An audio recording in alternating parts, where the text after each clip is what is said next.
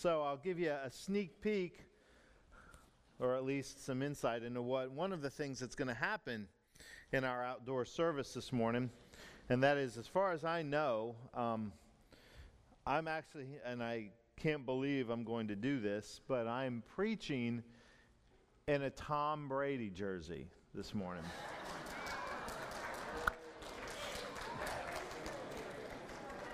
And yeah, and it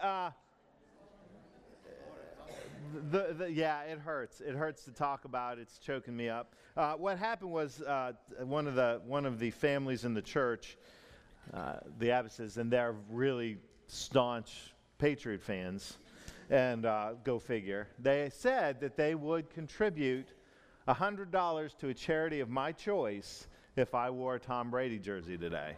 And because I'm a charitable guy, I'm going to wear the jersey and thank them for the contribution to the Ryan and Cassidy Schmidt College Fund that they're going to be. Now, they are contributing. I'm not doing that. They're going to contribute to the mission work, the team that's going to the For His Children mission down in Ecuador, and we're gonna take that donation and put that there. And because it's going to bless the children, I'm willing to do an abominable thing and put that jersey on. So just because I know there's some Patriot fans in here, I thought y'all would get a kick out of knowing that's going to happen. All right, we're going to turn in a moment to Deuteronomy chapter 11, and we're going to talk a little bit about vision this morning. Now, when I say that word, most of us think in a very narrow. Our instinct is to think kind of in a narrowly defined understanding of vision. Years ago, when Tony and I started dating, through the first, I would say 7 or 8 years of our relationship, dating and then marriage, Tony had really bad vision. You know, she had glasses. She couldn't see much without her glasses or without her contacts in. And I guess it was about 25, 26, she had an opportunity. Her parents paid for her to have LASIK. Some of you have had that procedure done. And all of a sudden, she went from not being able to see anything to 20/20 vision. I mean, her vision was better than mine after that. And but I remember as we sat with the doctors, the optometrists, and those who were doing that, and they were just talking about this procedure and the effects of the procedure, and they said, you'll maintain really good vision until you start to hit about your 40s, and then it'll start to slip a little bit. It'll deteriorate the way that most people's vision does. And I remember going, well, I've got 20/20 vision, and the doctor said, you do now, but you'll hit your 40s, and it'll start to deteriorate. And so I have moments of realization now that that's happening. We use a back projector up here. You all know that most of us can see what you see on the back wall, so that we're on. And so when we were just this morning, as we're doing the responsive reading, I had it on my notes, but I always want to make sure we're on the same page. So I started reading my part off the back wall, which was fine when it was 2 lines because it adjusts the font. But when the screen kicked up and all of a sudden I was reading 4 lines, it got smaller. And I had a panic because I'm like, I don't know if I can read that anymore. I used to, but it's starting to slip. One of these days you're going to know, because all of a sudden, those of you that pay attention to details, my Bible's going to get bigger. Because all of a sudden, I notice it's small font in here, and it's getting a little harder to see. That's kind of what happens. That's what we think about vision. How well do we see what is literally, tangibly there? How well do we process the environment around us, and how are we able to make sense of the details of the things that are transparent and in some places obvious? Well, we're talking about vision a little bit different today, and a wider understanding of vision. So we're gonna turn to Deuteronomy chapter 11, verses 22 through 28. Hear these words that Moses speaks to the people, and this is what we read. It says, "If you carefully observe all these commands I am giving you to follow, to love the Lord your God, to walk in obedience to him, and to hold fast to him, then the Lord will drive out all these nations before you, and you will dispossess nations larger and stronger than you. Every place where you set your foot will be yours. Your territory will extend from the desert to Lebanon, and from the Euphrates River to the Mediterranean Sea. No one will be able to stand against you. The Lord your God, as he promised you, will put the terror and fear of you on the whole land wherever you go. See, I am setting before you today a blessing and a curse. The blessing if you obey the commands of the Lord your God that I am giving to you today. The curse if you disobey the commands of the Lord your God and turn away from the way I am commanding you today by following other gods, which you have not known. Brothers and sisters, this is the word of God for the people of God. Let us pray. Lord, we thank you for your word to us and for the opportunity in these moments we have to be challenged by that word, to be shaped by your word, and to be open to your Holy Spirit. Speak in these moments. Touch our hearts. Do with us as you will. We pray in Christ. Amen. Moses, in this text, in Deuteronomy chapter 11, is sharing a vision. This is part of the farewell discourse. Deuteronomy is Moses' farewell discourse. He's near the end of his life. He knows that his death is near. And he has led the people in this 40 years in the wilderness after they've come out of slavery in Egypt. He's led them to the brink of the promised land. They're on the edge of crossing into the land that flowing with milk and honey that God had promised. And he knows he's not going with them. This is where his journey ends, and there's a lot of reasons for that we can explore at another time. But this is the end. So he stands with his people. And I kind of have a Lion King visual of this. If you remember the movie Lion King, when Mufasa's on the ledge with Simba, and they're looking out over the great vast expanse of the plains and basically surveying the kingdom. That's kind of what I have, this image of Moses standing with the people, before the people, and he's challenging them to look. And what they see is a land that has other nations, other powers, that is not theirs, they haven't even stepped into. And he says, through faith, through obedience, and that's very important, everything you see can be yours. This is the land God has promised. These nations which frighten you, which scare you, which seem more powerful than you, can be overcome because God has given you a promise. And so his challenge to them is for them to see beyond what is immediately apparent, to see potential. Jonathan Swift once said that vision isn't just the ability to see what is, but it's the potential to see what could be. And that's what Moses is saying. See not just what is obvious, what is tangible, what is now, but take hold of what could be. It's a vision. It's a promise. It's a step into your potential. And it's a powerful moment in the Scriptures. But as I think about this encounter, I think about this story, I think about this entire book of Deuteronomy, which is filled with these kind of visions that Moses desperately wants the people to take hold of. I begin to really think more deeply about not just the vision, but the visionary. Not just the person, or not just what he wants him to see, but the one who is speaking the words, that being Moses. Because there's a lot of things that may come to your mind when I say Moses. When we begin to talk about Moses, things that would describe him. It would be interesting for us to have the whiteboard up here and go, okay, tell me about the things you know about Moses. And some of the things that inevitably come up with Moses is we talk about his great leadership. He was a great leader. I mean, there are a lot of frustrating moments, and he wasn't a perfect leader, but he was a great leader. And God used him to do miracles, to plagues in Egypt, parting of the sea, water from the rock. Over and over, God used him as an instrument to do miraculous things in front of the people. So we talk about his leadership. We talk about the miracles God did through him. We may talk about his great faith and his trust in God in all of this. These are all things that we would use to describe Moses. But if we were to do if we're doing an honest picture, if we're not just going to kind of see through the rose-colored glasses, here's something else that we can say about Moses.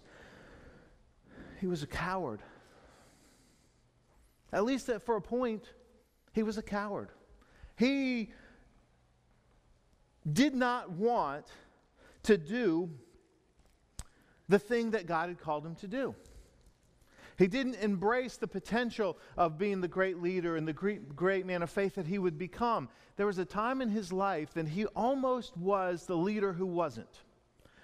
All of these things that we say about, but we have to at least acknowledge this honest reality, not as a descriptive term of the whole of his life, but for a moment in his life, he wasn't able to see the very same kind of vision that he cast for his people.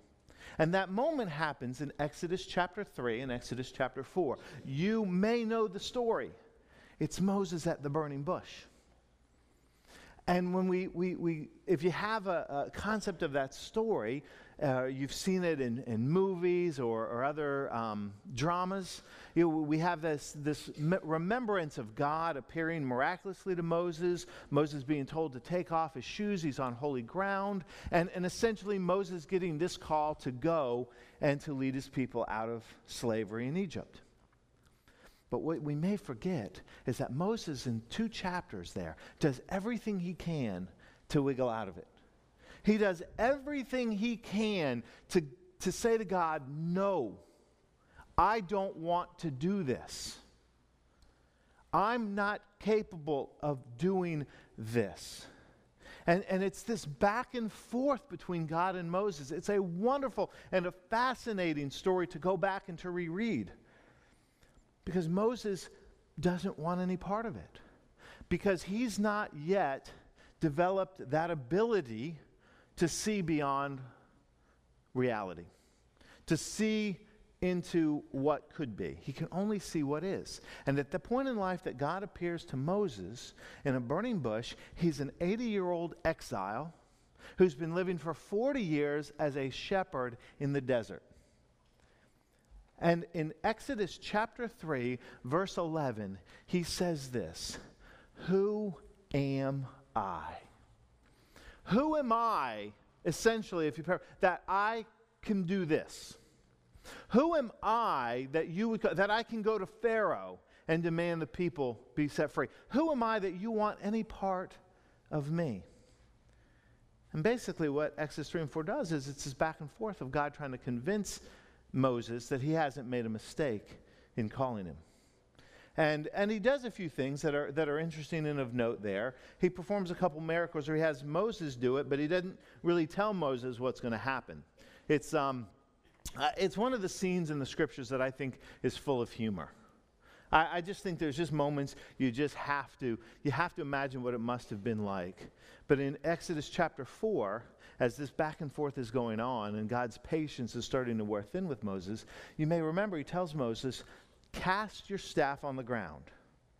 Okay? And he does. Now remember what happens to his staff? It becomes a snake. It becomes a snake. Now he doesn't say to Moses, I'm about to turn your staff into a snake. He says, throw the staff on the ground. Moses throws a stick on the ground. And it becomes a snake. Now, I think that's funny. I think Moses flipped out. I mean, think about most of our reaction. We all have our stories. In fact, it's one of those universal stories when you've run into a snake somewhere you didn't expect it to be. That's momentarily terrifying, even if you like snakes. And I tend to like snakes in the right circumstances. I like snakes when the environment's controlled. I like snakes when I know it's a harmless snake and I don't really want to bump into snakes in my backyard. A couple years ago, we came out. Tony and I were doing something in the garage, and I looked in the corner, and there was a snake skin.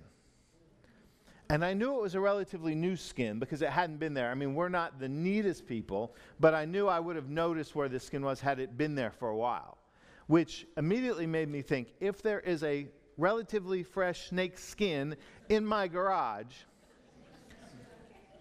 a snake may not be far behind. And and Tony's terrified of snakes. Terrified of snakes. I've told you stories if I've messed with her over the years with snakes, which again is a miracle she's married to me. But I have enough compassion. I thought, okay, if there's a snake, we need to get rid of this thing. Well, you would have laughed your head off if you'd have seen me, the one who says he likes snakes. I had a long stick that I took off a broom, and I'm literally going into corners because we got some junk in there, and I'm flipping stuff up and I'm running back. Because I don't know if it's going to be there, and if it is, I don't know what it is. Because we don't want, and I've never found the snake. If you run out of the story, I don't know where the snake went, but we turned and it was this reoccurring pattern of me kind of, gingerly turning stuff over and backing up because I didn't want to encounter the snake on the snake's terms. Okay? My mind goes to these kind of places because, we've got this kind of a story where God says, throw the staff down, it turns into a snake. Then again, God's sense of humor, what does he say? Now pick it up. You pick it up. I'd have been like, turn it back into a stick first, then I'll get it. But that's not what he said. Picks it up and it turns back into a stick. Then in a more, I think honestly, even a more frightening example, he tells Moses to put his hand in his cloak, and when he does, he pulls it out, and it's got leprosy. And then he heals him immediately. Now, I start to think about that. What's God doing there? Is God showing off? No. Is God demonstrating his power? Yeah, he's demonstrating that he has control over things that Moses may not necessarily assume or think of. But I think he's doing something else too.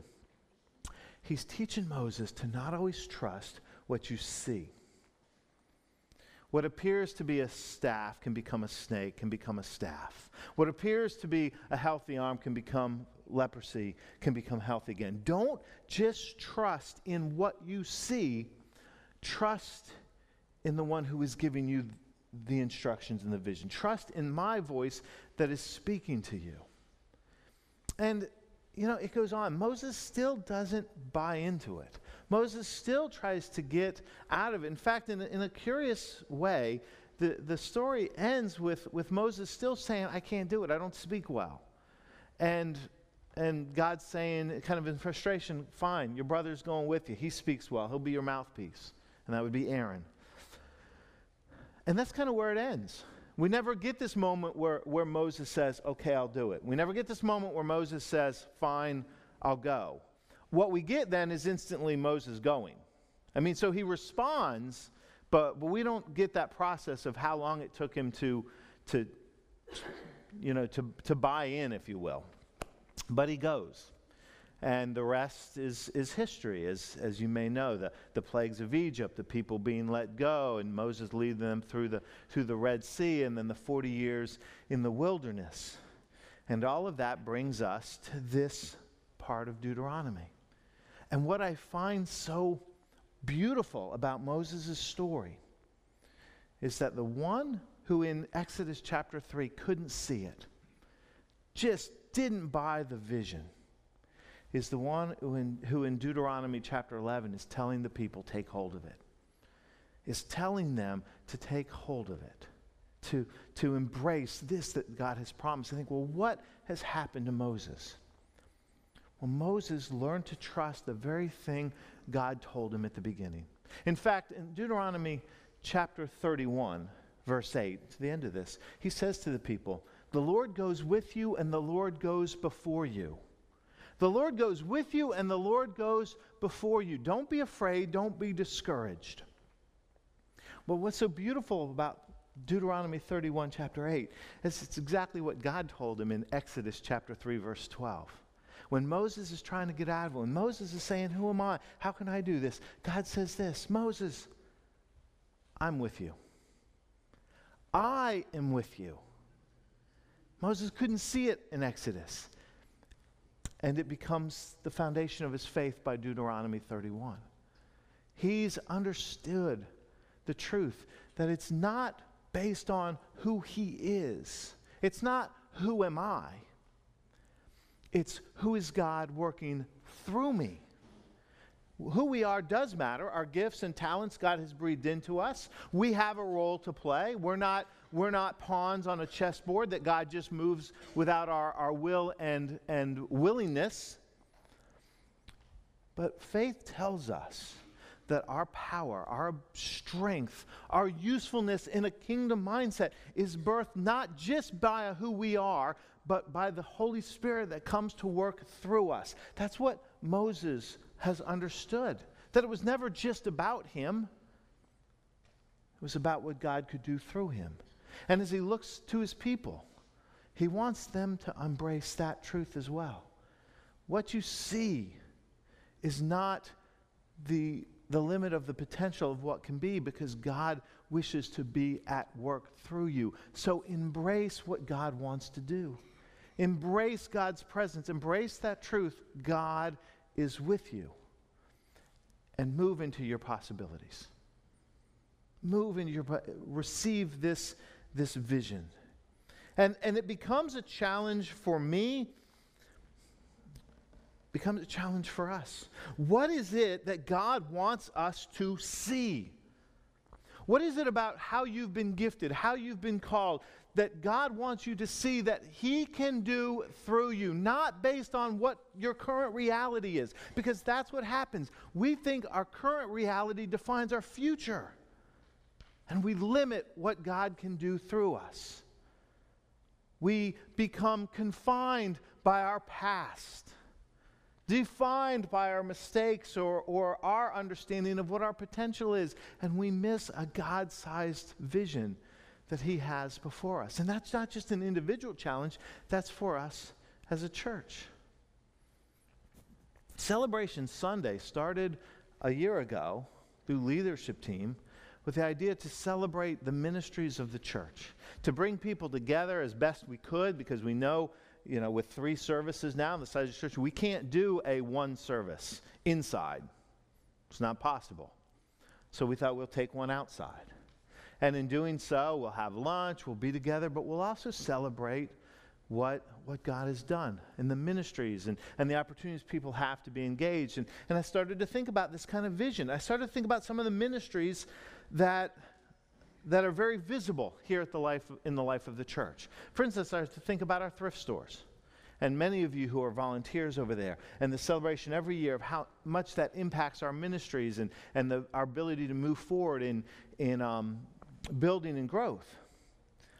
Well, and I don't have the exact date, but those thrift stores began in the early 90s. Each one of you that are part of that are part of an ongoing story. But I will bet, and I know that the names of the individuals who were part of the visioning for that, who were kind of the incubators for that idea of starting a thrift store, but I'd be willing to wager that the idea started in the heart of one person. That somebody caught a vision. Now, they may have shared it and some other people caught it, but at some point, somebody looked over there at those houses and thought, this could be something that it currently isn't, and started to talk. Positive started to talk, started to have the conversations, and all of a sudden, some 20 years later, we're worshiping a facility that is here because of the vision somebody had for a ministry over there. We make no mistakes about it. This facility, this education building, largely supported, overwhelmingly supported by that ministry. It starts with a vision. I try to think about our food outreach ministries. It's becoming one of the things that we're known for in this community. We get calls all the time. People know that we have opportunities and we have food for people who are in need. I don't know who started it, but somewhere along the line, somebody saw some space, saw some need, and said, you know what, we can meet that need. We can do something here to help those who are in a place of hunger or food shortage. And I know the people that have picked up that vision. But it started with somebody who saw something. And on Saturdays, they serve hot meals every Sunday. And I don't remember, Malcolm, that might have started with you. Malcolm coming into my office one day and saying, you know what? They're giving away non-perishable foods, but we can serve them hot meals. We can do something more. Wasn't happening. Somebody, Malcolm in this case, had a vision. He saw something that could be, and other people get on board with that. Our Packasack ministry, Kathy DiCarlo. I remember her coming. We can do this. We can do this, and getting the ball rolling, and Mick and Carol and others that are part of that every week, and pack sacks so that kids in schools can go home on weekends with food. It starts with a vision. It starts with somebody who sees something beyond what currently is. Our Stephen Ministry program, this week in our leadership team, a couple of our Stephen ministers, Bob and Phyllis, came in to talk about an idea for something. And they handed out a sheet that had the history of Stephen Ministry. And I went to actually the website. I glanced at it in the meeting. I went to the website. Stephen Ministry started in 1974 with a young seminarian who went to serve a church, who realized it was more than he could do by himself. So he got 9 people in his church, and he trained them in how to be caregivers. 9 people. And he called it Stephen Ministry. Today, there are over 600,000 people that have been Stephen ministers in countries all around the world. You think he saw that? Probably not. But he saw a need. He saw something he could do. 9 people bought into it. And today, we're part of, how many churches? 20, I don't know. Thousands upon thousands upon thousands of churches worldwide that have Stephen Ministry. And we could go on and on. I could do this all day long about ministries and things that have happened in the life of the church well before any of us were here, and stuff that's happened since we've been in ministry together. People seeing what could be. Now, God's call isn't always to things that are going to be worldwide impact. Sometimes God's call is to things that will impact 1 or 2 people. And that's just as important. But the question becomes, how's your vision? How's our vision? Are we willing to see? Are we willing to embrace God's promise that he speaks to us? He spoke it to Moses. He spoke it to his people. He speaks it to us over and over in the scriptures. In one way or another, he affirms, I am with you. Jesus says, never will I leave or forsake you. I am with you. And when God works through the hearts of his people who are willing to see beyond what is, to see what can be, powerful things happen. Lives are changed. History is redirected. The world is different. How's your vision? How's your vision? How's your ability to see the things that God has for you? Because I've told you before, you've heard it 1,000,000 times from me. If you ain't dead, you ain't done. How's your vision? How's your vision? Moses stands there and he says to his people, don't just see what is, see what can be. I believe God looks to his church. I believe God looks at this church and he says to us, don't just see what is, see what can be. I am with you. Step in to your future. Amen? Let's pray. Gracious Lord, we thank you for the power that is at work within us. We know that we are all gifted. We are called. You have poured your Spirit into us. But our power comes from you. What we can do comes through your Spirit at work through us. Help us to see what is and what we celebrate in 125 years of ministry here and the great things you have done. That is part of our story. But help us to embrace a future that says there is so much more yet to be accomplished. There is so much more to be done than we can see when we are willing to have vision. Help us to have vision, to move forward in faith and to trust in your promise. I am with you. We claim that in faith. And we lift up our voices in prayer in the name of Christ Jesus our Lord. Amen and amen.